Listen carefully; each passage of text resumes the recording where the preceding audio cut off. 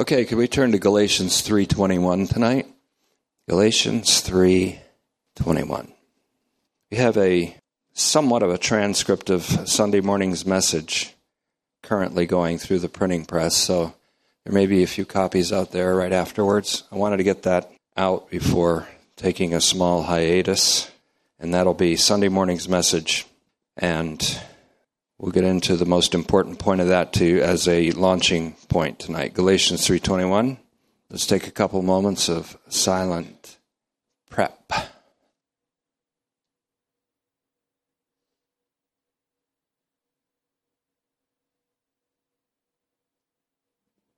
Father, we approach the throne of grace with boldness and confidence to receive what we need in this time of need, and what it is we need the power of the Holy Spirit to illuminate the eyes of our heart, to give us understanding and give us insight that leads to a life lived in fellowship with you, Father, and with your Son and with your Spirit. We thank you for this privilege in Christ's name. Amen. Probably the most important thing that has come from Better Call Paul so far that I want to convey to you is what I mentioned on Sunday morning, the antinomy, or the contradiction between two opposing principles or two opposing laws. This comes, of course, from the Greek anti plus nomos. We're not talking about antinomianism, we're just talking about an opposition. I've also called this Greek delta / English character C, a dialectic of contradictories.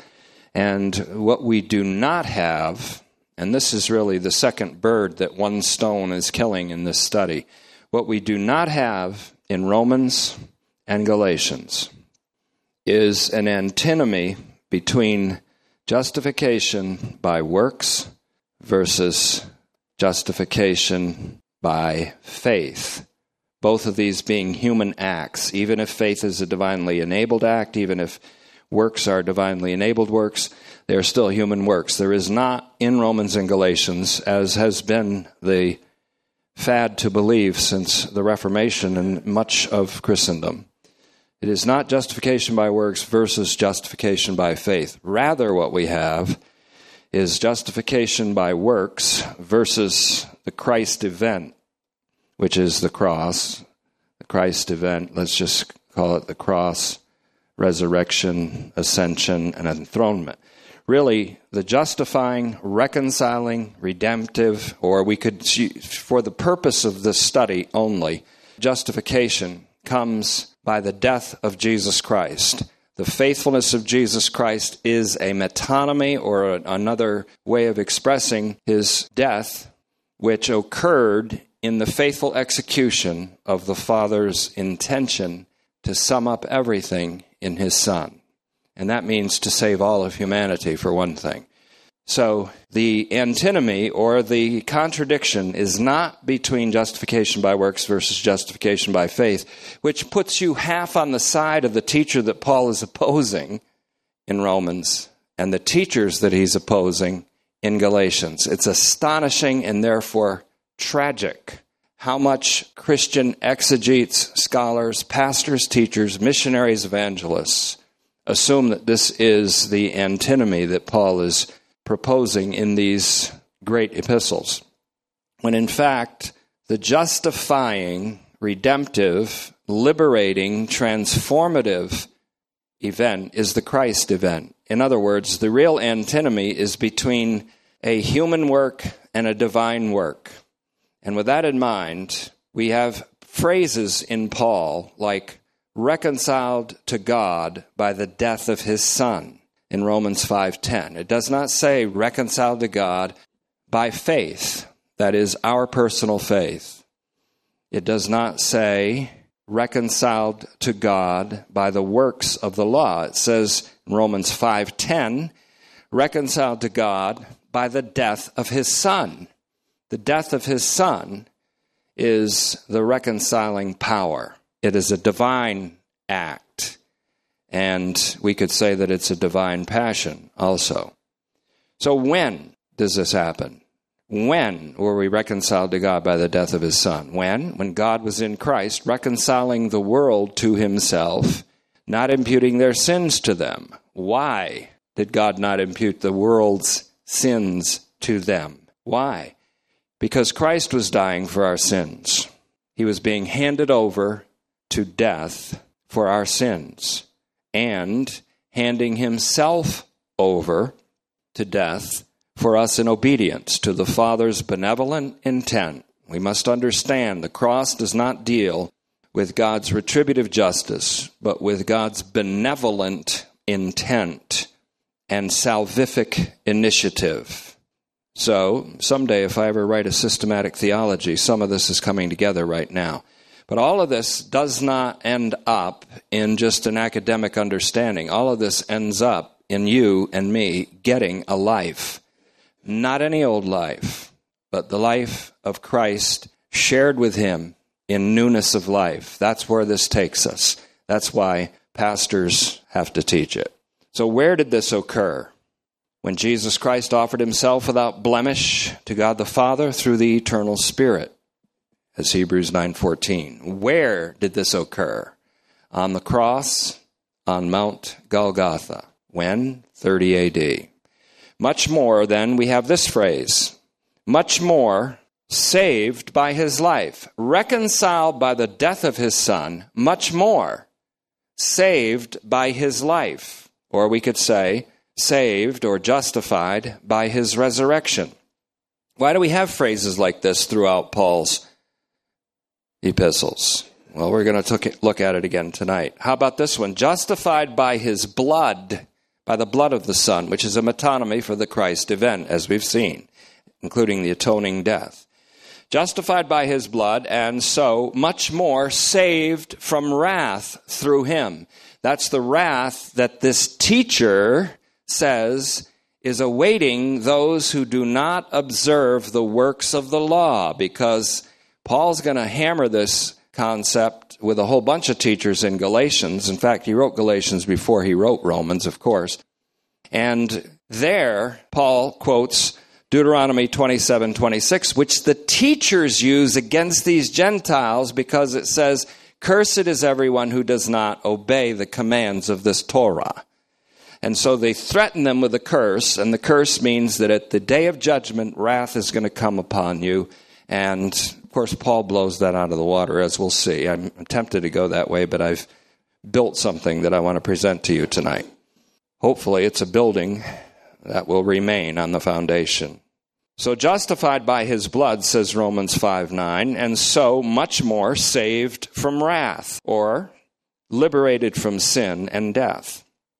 And then Ephesians 2:5. The reason I've given this many times in the recent past is because when Paul talks about being saved in Ephesians, he doesn't talk about being justified. Justification language is used primarily in Romans and Galatians because it's the language already used by a false gospel in which there is an announcement by certain Jewish Christian missionaries, and they are Christians, and they are Jewish in this case, present a gospel, and they even call it good news, a gospel of justification or being set right or rectified by God through observance of the Mosaic law, beginning with male circumcision and then going on to the kosher laws, which Peter buckled under in the church at Antioch he wasn't following them before, and he was eating with the Gentiles, and then all of a sudden James sent some heavyweights down from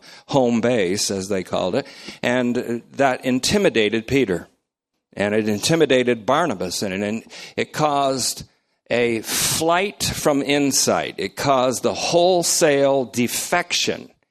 And Paul likened it to what was happening in the three churches in Galatia, which were northern cities in Galatia, Ancyra, Pessinus, and Tavium. These are the three cities in northern Galatia where Paul planted these churches. The same thing was happening among them. They were defecting because they were led by a false gospel.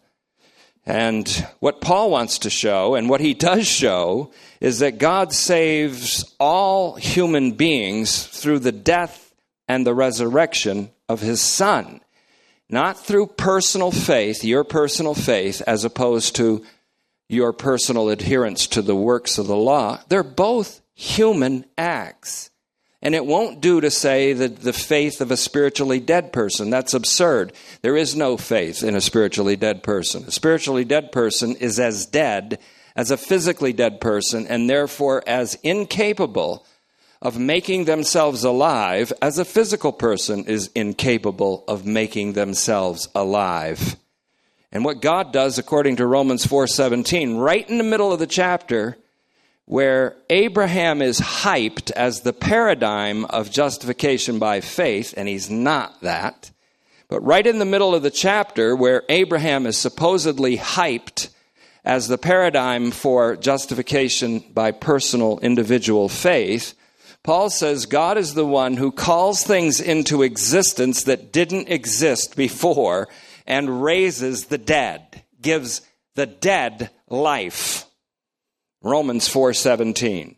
So he's likening the act of deliverance from the powers of sin and death and flesh and the cosmos and principalities and powers. He's likening that to God's act of making the dead alive and God's act of bringing into existence something that didn't exist before, which is the new creation. So, justified by his blood, we have peace, we have much more. We're saved from the wrath that the teacher threatens you guys with. As Romans 2:16 says, that all people's works will be brought into judgment. And then Paul adds in his little phraseology in Romans 2:16, which is through Jesus Christ, according to my gospel, through the one who is grace and truth, through the one whose death reconciled you. That's a big difference. But I want to show you, and I've said this before, justification, and I'm using the language of justification for this, just for these arguments. Justification in Paul equals life. Justification is the same as life, or the gift of life, which is the sharing of the life of Jesus Christ. It's participation in his life. When Paul wrote to the Ephesians, he was in prison in a place called Apatia, which was a little bit distant from Ephesus, and he wrote to Laodicea, not Ephesus, what we call Ephesians. Again, I'll have to explain it as written to the church, to the people at Laodicea.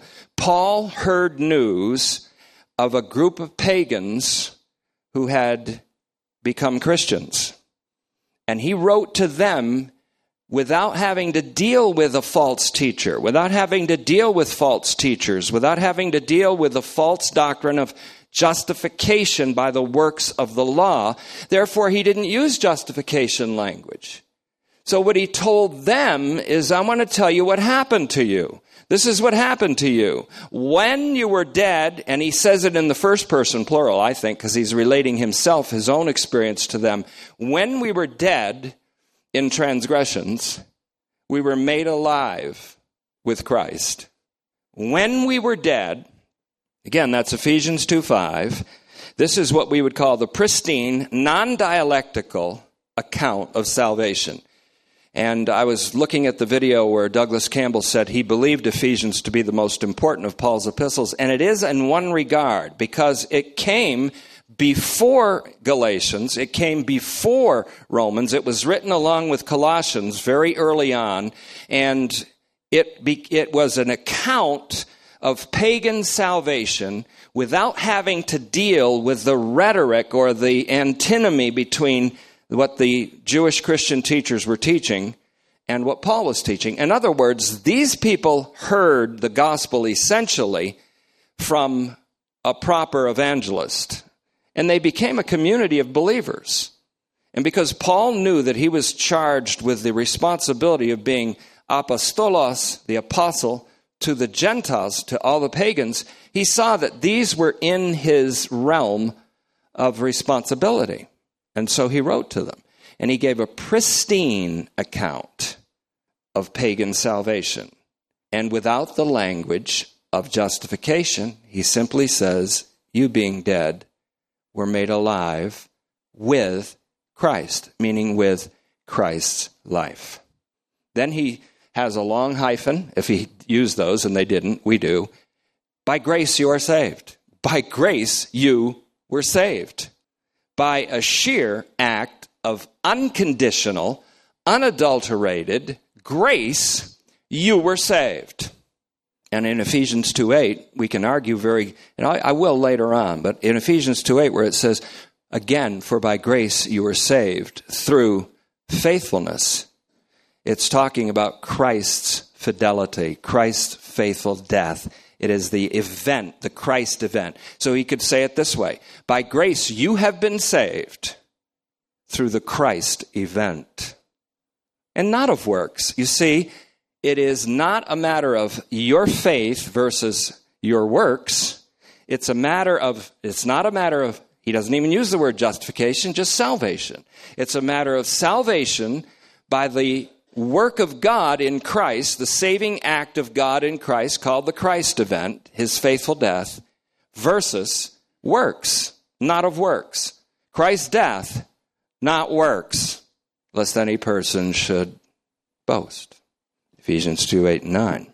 And so my contention is that justification means life, both in Romans and Galatians. Let me show you. There's 7 reasons why I believe this. If I hit the printer first, if I hit my study first, my Gethsemane first, before I study in my easy chair, I get these things. So I wrote 7 reasons this morning, then looked over again at them and saw if they were fitting and saw if they were scriptural. But I began with Galatians 3:21, where we have a verse where the two are equated. In other words, the law is shown to be incapable of doing 2 things, which really are one thing. The Torah is incapable of giving righteousness or justification, and it's incapable of giving life. Look at Galatians 3:21. This is a translation I've developed from the Greek text. Is the Torah, or the law, therefore against the promises of God? Certainly not, he says, meganoito. For if a law had been given that was able to give life, then righteousness, dikaiosune, which we could call justification or deliverance, would be from the law.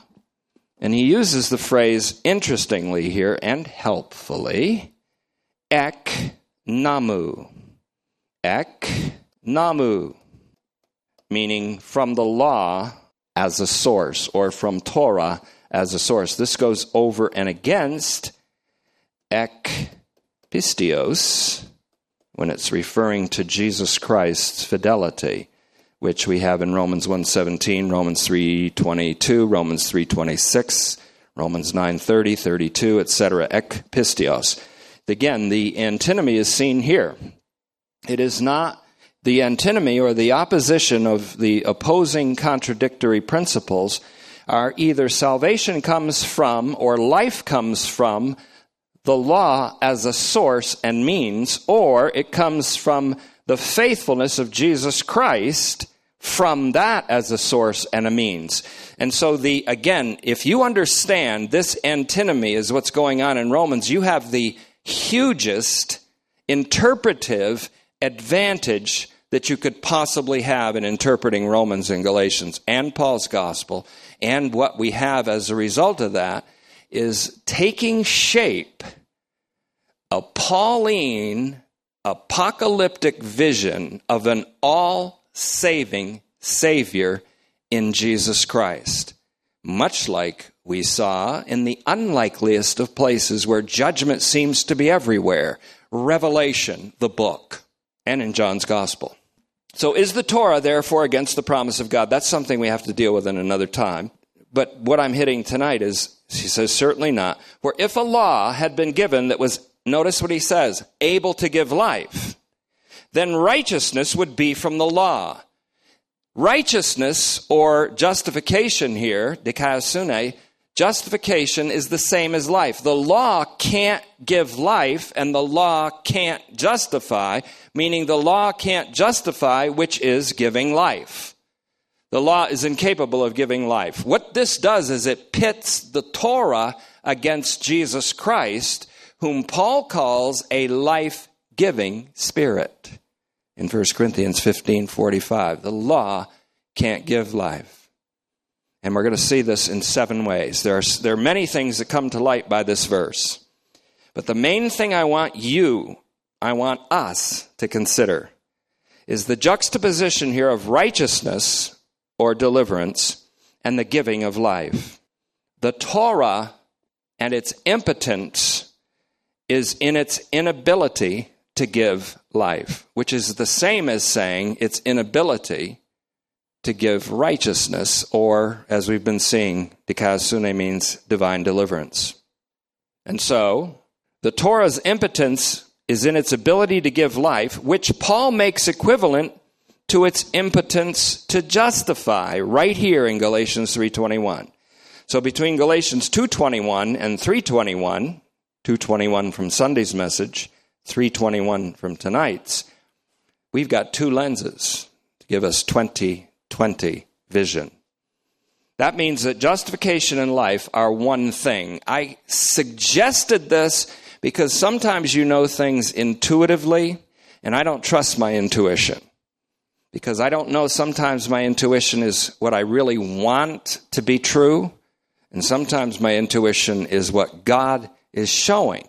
And I had the intuition several months ago, if not a year or more ago, that in Romans 5:18, when it says that by one man's disobedience or one man's unrighteous act, the many were made unrighteous, so by the act of one man, many were given, and the translation usually says, the justification of life, or life-giving justification.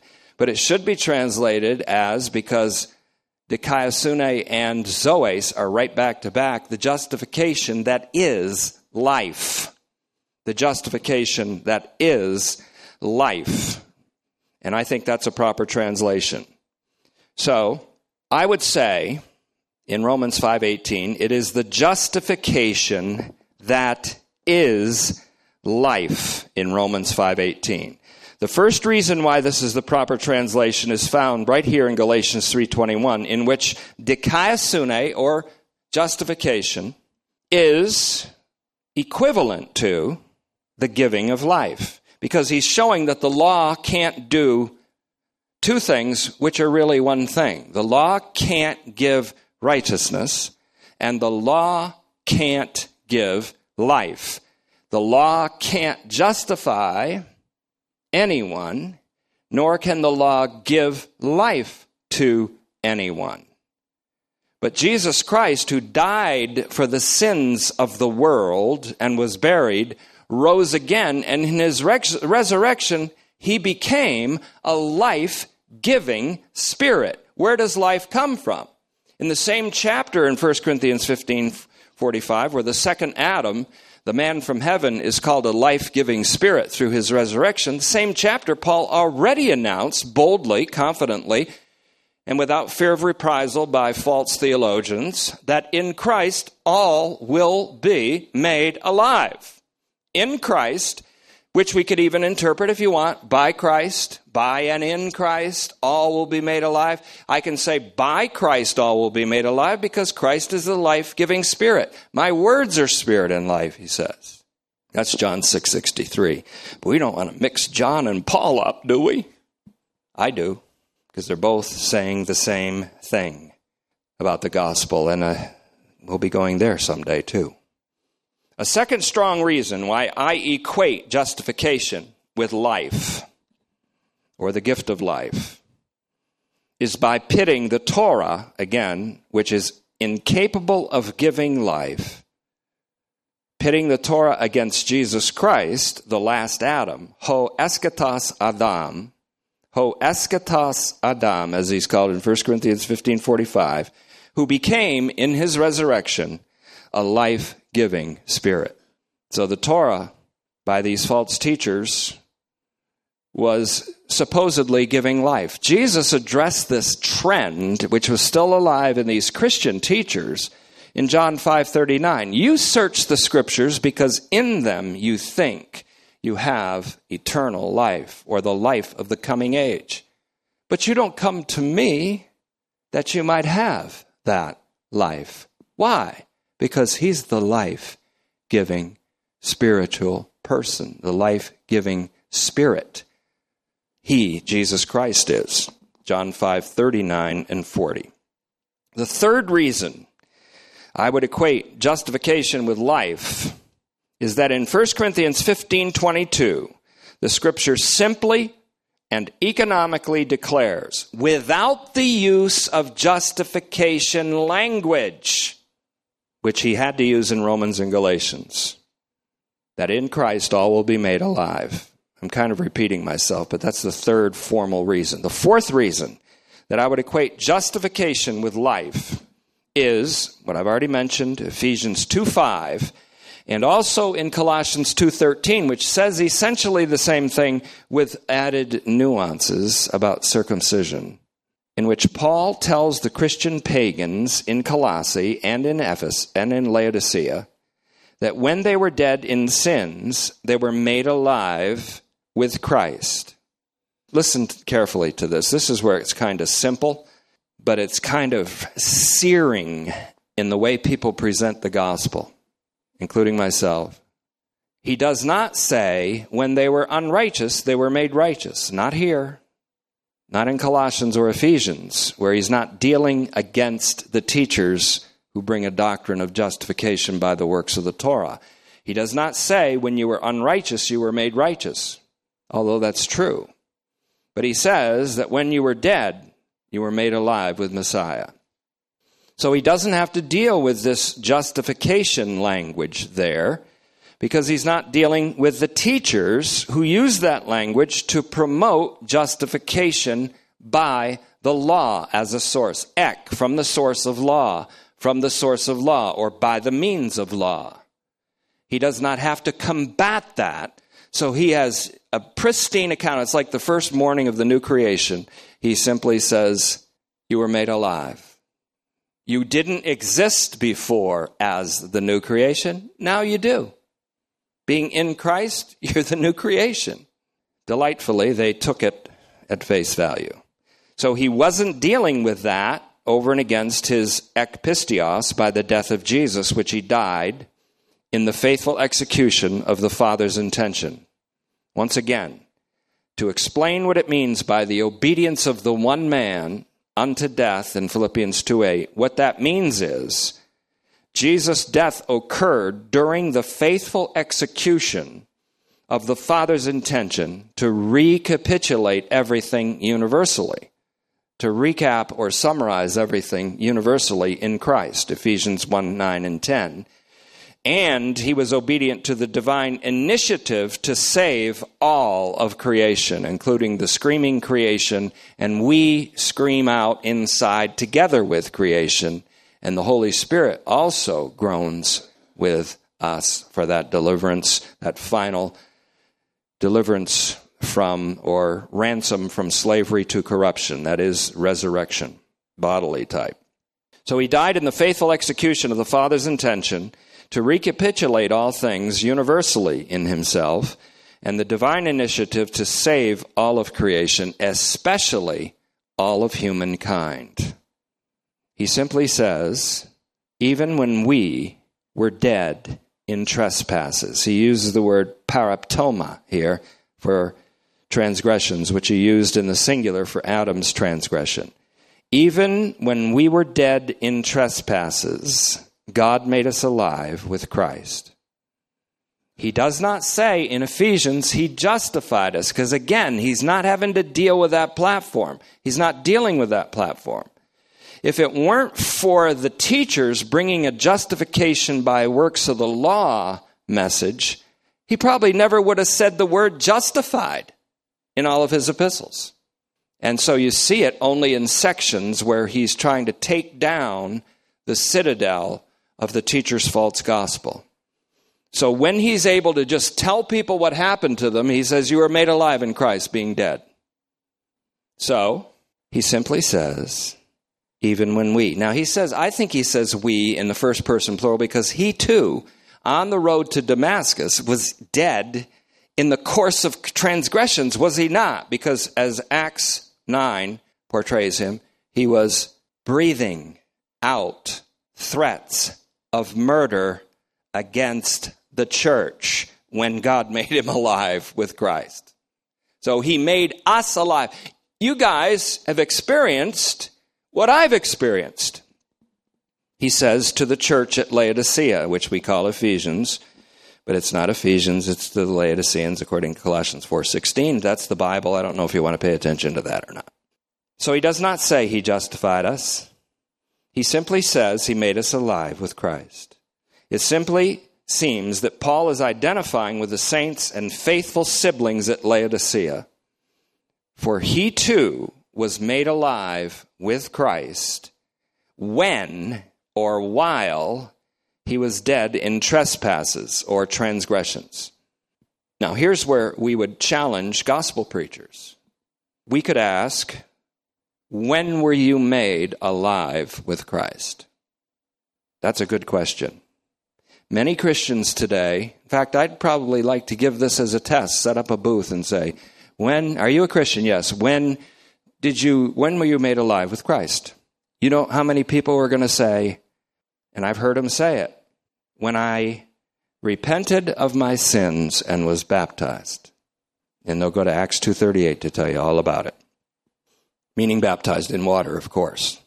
Others will simply be much more economical and gracious and simply say, when I repented of my sins. That's when I was made alive together with Christ. Still others would say, when I accepted Christ as my Savior, when I performed that human act, that's when I was made alive. So God had to go run over and say, hey, he just accepted Christ. Let's run over and give him life. Let's move over there and give him life now. He just accepted Christ. Let's respond to that human act. So God's running all over the place, see. He didn't do everything in Christ's death. He's doing everything one by one. It's individualistic here. Well, better call Paul. Some would even say, when I believed in Christ. I think we better call Paul. Paul, when were you made alive together with Christ? He would say, when I was dead in transgressions. Oh, wait a minute. Yeah, I called Paul. That's what he said. Right answer, Paul. You're right. You're correct. You're justified. So why are so many of us at odds with Paul today? Theologians, scholars, pastors, teachers, evangelists, people who blitz people on the streets. Why are we so at odds with Paul? Maybe we aren't taking the side of the teacher that he's opposing in Romans altogether, but maybe we're siding with him just a little bit, that teacher. Unknowingly, of course. Or we may be siding, much more likely, with a traditional interpretation of Paul in Romans that keeps us in the autonomy of a human act. We can point in our autonomy from God to a human act which caused him to respond to us with giving us life. Even the human act of faith, even if it's divinely empowered. Because the false teachers are saying that your observance of the law God will help you a little with that. He'll help you. Oh, that's so gracious. Thank you. And so we may be partly siding with the false teacher. Some people even quote parts of Romans 1 through 3, assuming they're quoting Paul and siding very heartily with it. And they're siding entirely with the teacher who says those who persist in the doing of good will find glory and honor. Those who persist in wrongdoing will have wrath and tribulation and anguish. You see, that wrath is waiting for you. Paul says, really, then why are we justified by the blood of Christ, much more saved from the wrath to come by the justifying act of Christ's death? Why does Paul say that? Because that's the unchained gospel, everybody. That's the truth. That's the gospel. So it's much more likely that we side with the traditional interpretation of Paul in Romans that keeps us in the autonomy of a human act as our justification, rather than looking away from ourselves entirely to the faithfulness and the faithful death and resurrection of the Son of God. The fifth reason, well, I get 7? I think so.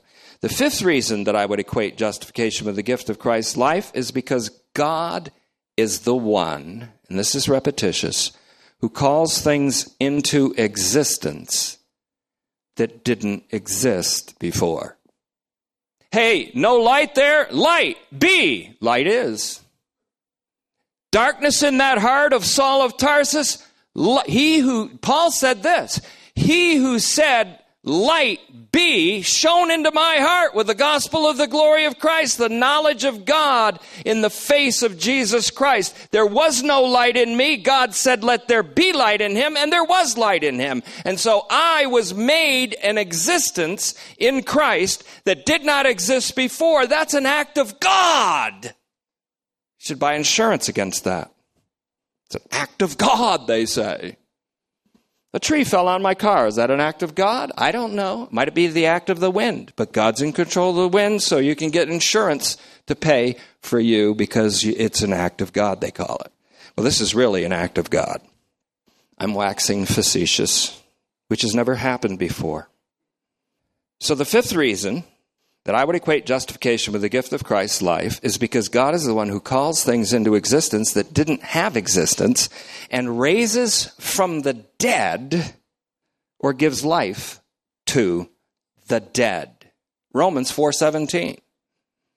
Intriguingly, and I want to make this clear because I'm not approaching Romans 4 until I get back from a short hiatus because there's a lot to it and I don't want to play with that until I get it down. But it's intriguing to me that this declaration, Romans 4:17, occurs right in the chapter which seems to be hyping Abraham as the paradigm for justification by faith. And the Jewish teachers, of course, hyped Abraham as a man that was justified by circumcision and then observance of the law. But Paul wasn't responding by saying Abraham was justified, rather by faith in Jesus Christ. He is responding in an entirely different way, in a thicker and more in-depth understanding that Abraham actually participated in the faithfulness of Jesus Christ in a precocious way, as did the other saints who were approved in Hebrews 11:2 through 40. But that's, again, you can see where that's going. That's a whole other world of theology and a world of hurt for me to get it squared away. The act of justification does not occur when a human being believes, listen carefully, even if that human being is Abraham.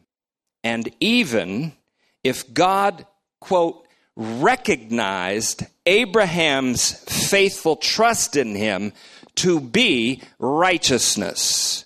What God is actually saying there, Abraham was already called by God in Genesis 12:3. So we're not dealing with salvation.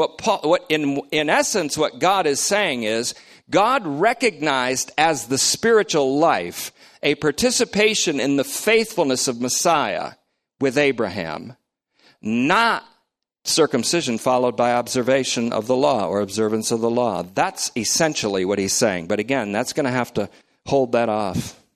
Don't judge me on that until I'm done with Romans 4, and that's going to be a while. But for now, suffice it to say that the act of justification does not occur when a human being believes, even if that human being is Abraham, and even if God recognized Abraham's trust in him.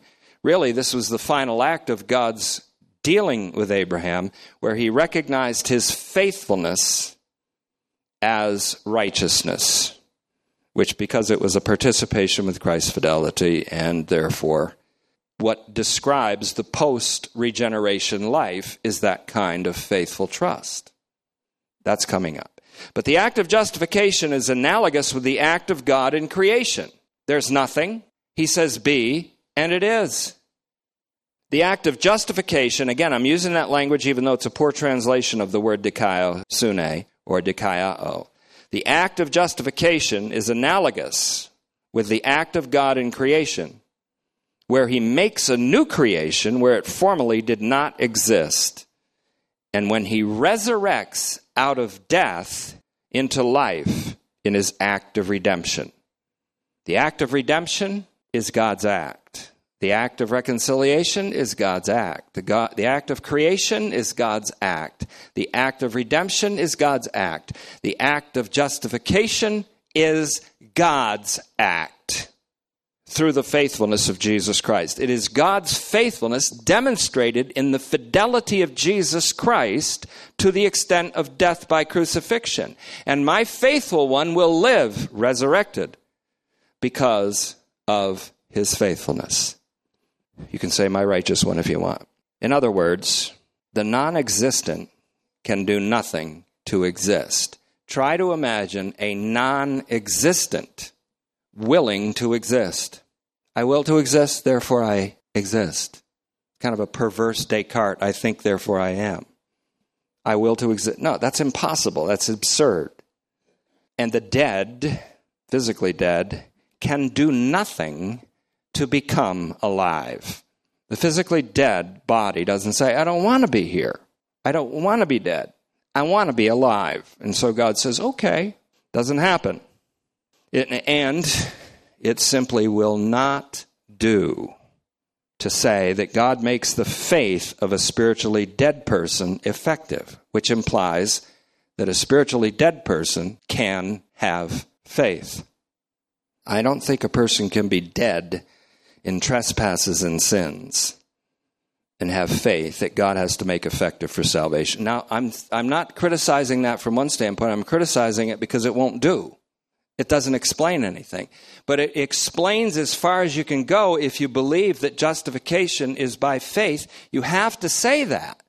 Well, God takes the faith of a spiritually dead person and makes it effective for salvation. So it's still the spiritually dead person's faith, but God makes it effective. But I'm telling you that justification does not even come from a person's personal faith made effective by God. It's the faithfulness of Jesus Christ. You see, the step that we have to make from here is that God saved the human race corporately and collectively, though that salvation may catch up with you at different points in time, and for some, even after death. Let's just call that a theory now instead of a dogmatic pronouncement, but let's just call that a theory. Now, I know that's controversial, but, I mean, you can't help but be a little controversial because we're going a little bit against the grain here, a little bit.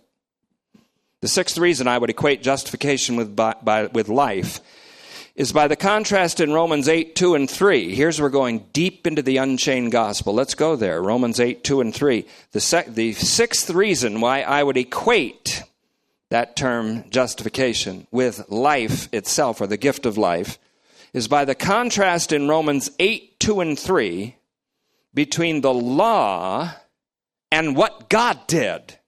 The law, Torah, is the opposite of what God did. And there's another antinomy here, which is related to the antinomy we're already dealing with.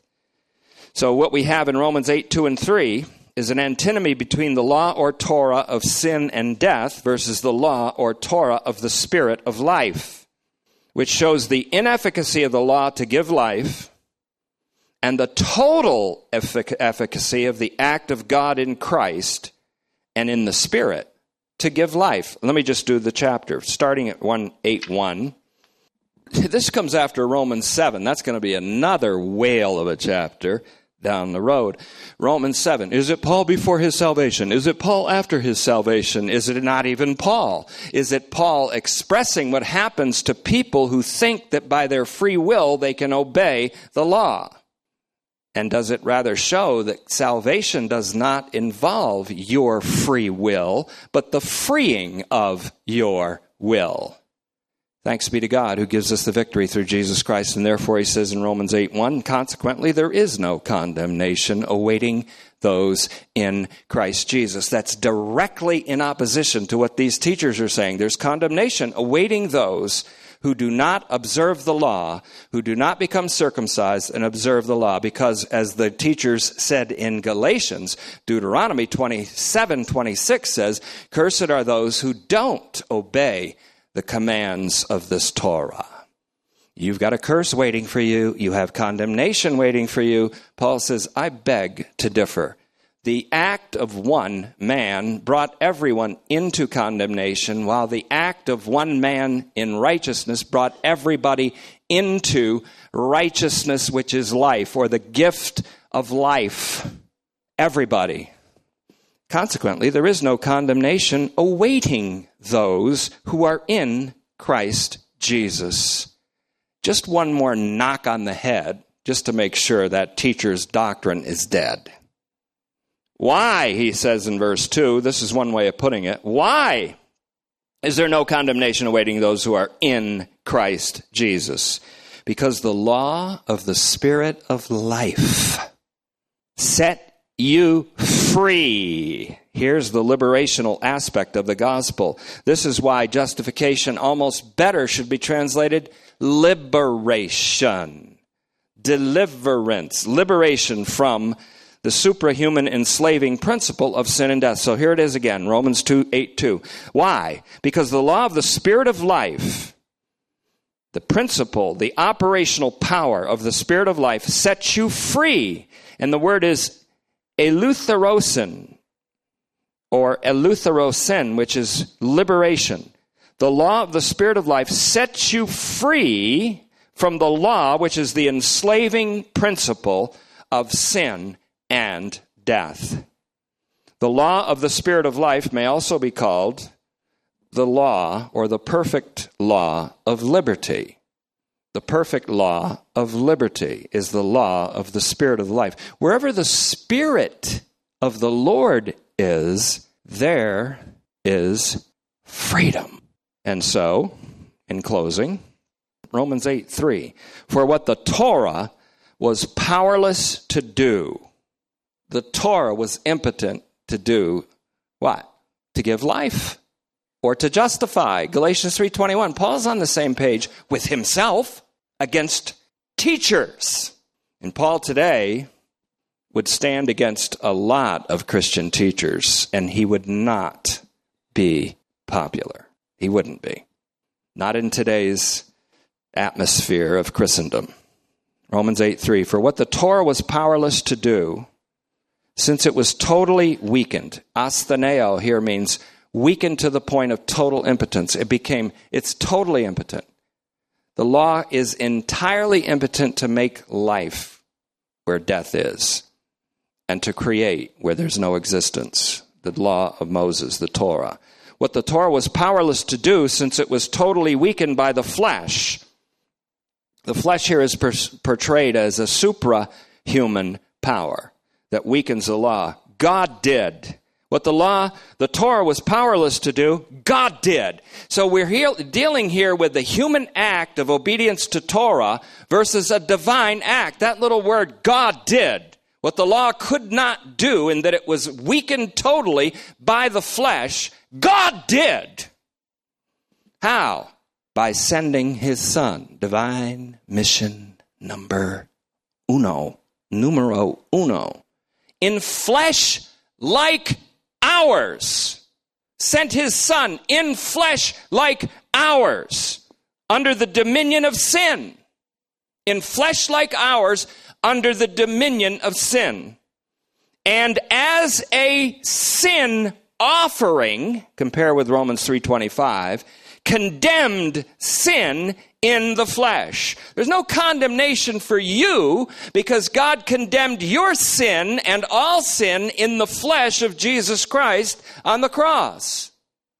So why is there no condemnation awaiting those who are in Christ? Because God condemned sin in the flesh in his Son's sin offering. God made him to be sin. That means the sin offering in 2 Corinthians 5:21, so that we might become the righteousness of God in him, or the proof of divine deliverance in union with him. I'm thanking God for giving me at least the beginnings of an articulation of these things.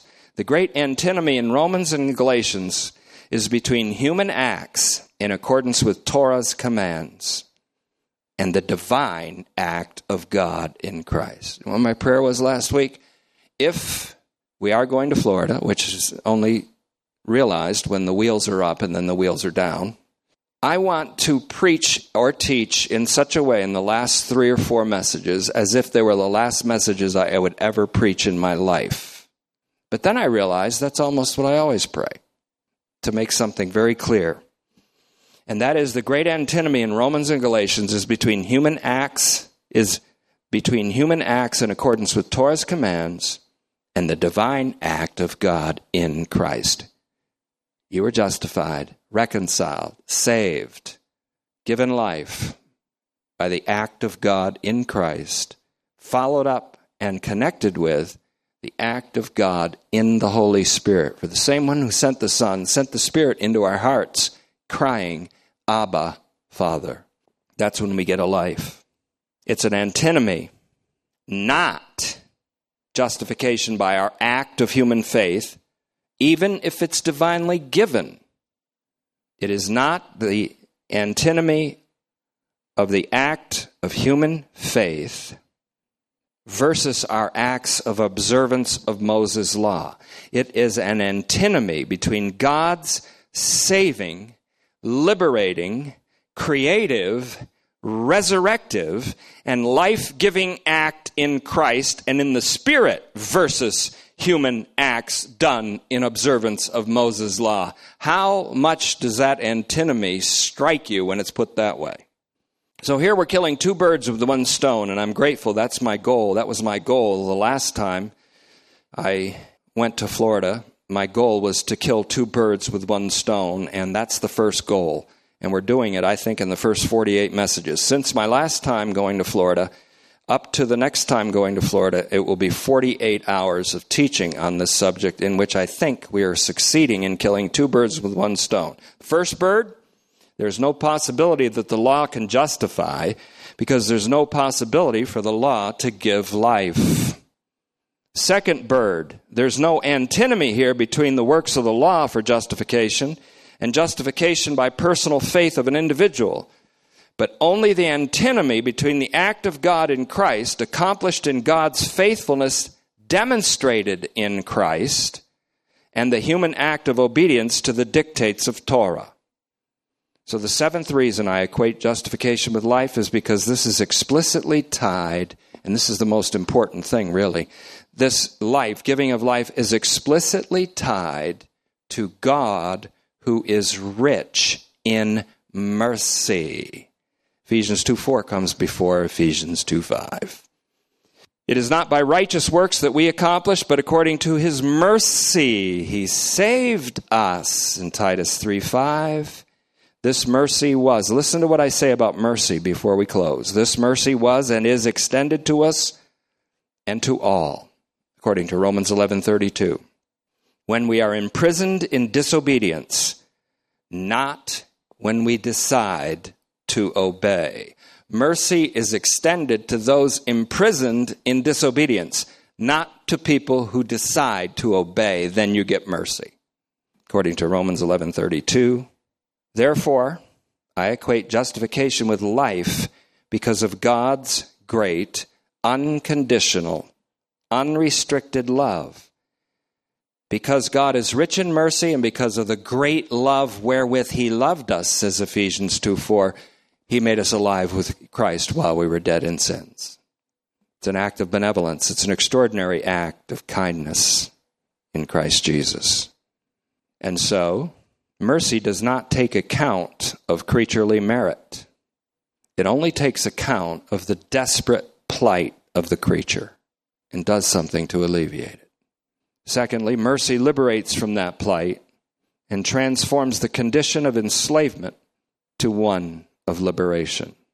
God is a God of love who has made peace with all creation through the blood of the cross of the Son of his love, according to Colossians 1:12, reaching all the way to 20. He comes to us as he came to Israel in her blood. I came to you in your blood, he says in Ezekiel. And I said to you, live. That's all. I said to you, live. Those he finds in their blood are given life through the death of the Son and called to live by the blood of his Son. And so Israel lives, and so we live. And so all Israel will be given life from the dead, according to Romans 11:15. And so all Israel will be saved, according to Romans 11:26. God is not a God of retributive justice, but of unquenchable love. Stay with me in this last sentence. I'm done. God is not a God of retributive justice, but of unquenchable love. And the most vehement flame is not the fire of hell, but the fire of God's love in Christ Jesus, from which we can never be severed.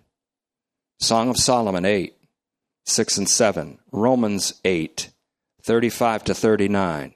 Saving mercy, therefore, triumphs over retributive judgment, because God is love. Thank you, Father, for this opportunity tonight. And you have answered the prayer of my heart, that these things could be articulated. Now my prayer is that these things, having been articulated, would continue to be articulated, bringing more and more clarity.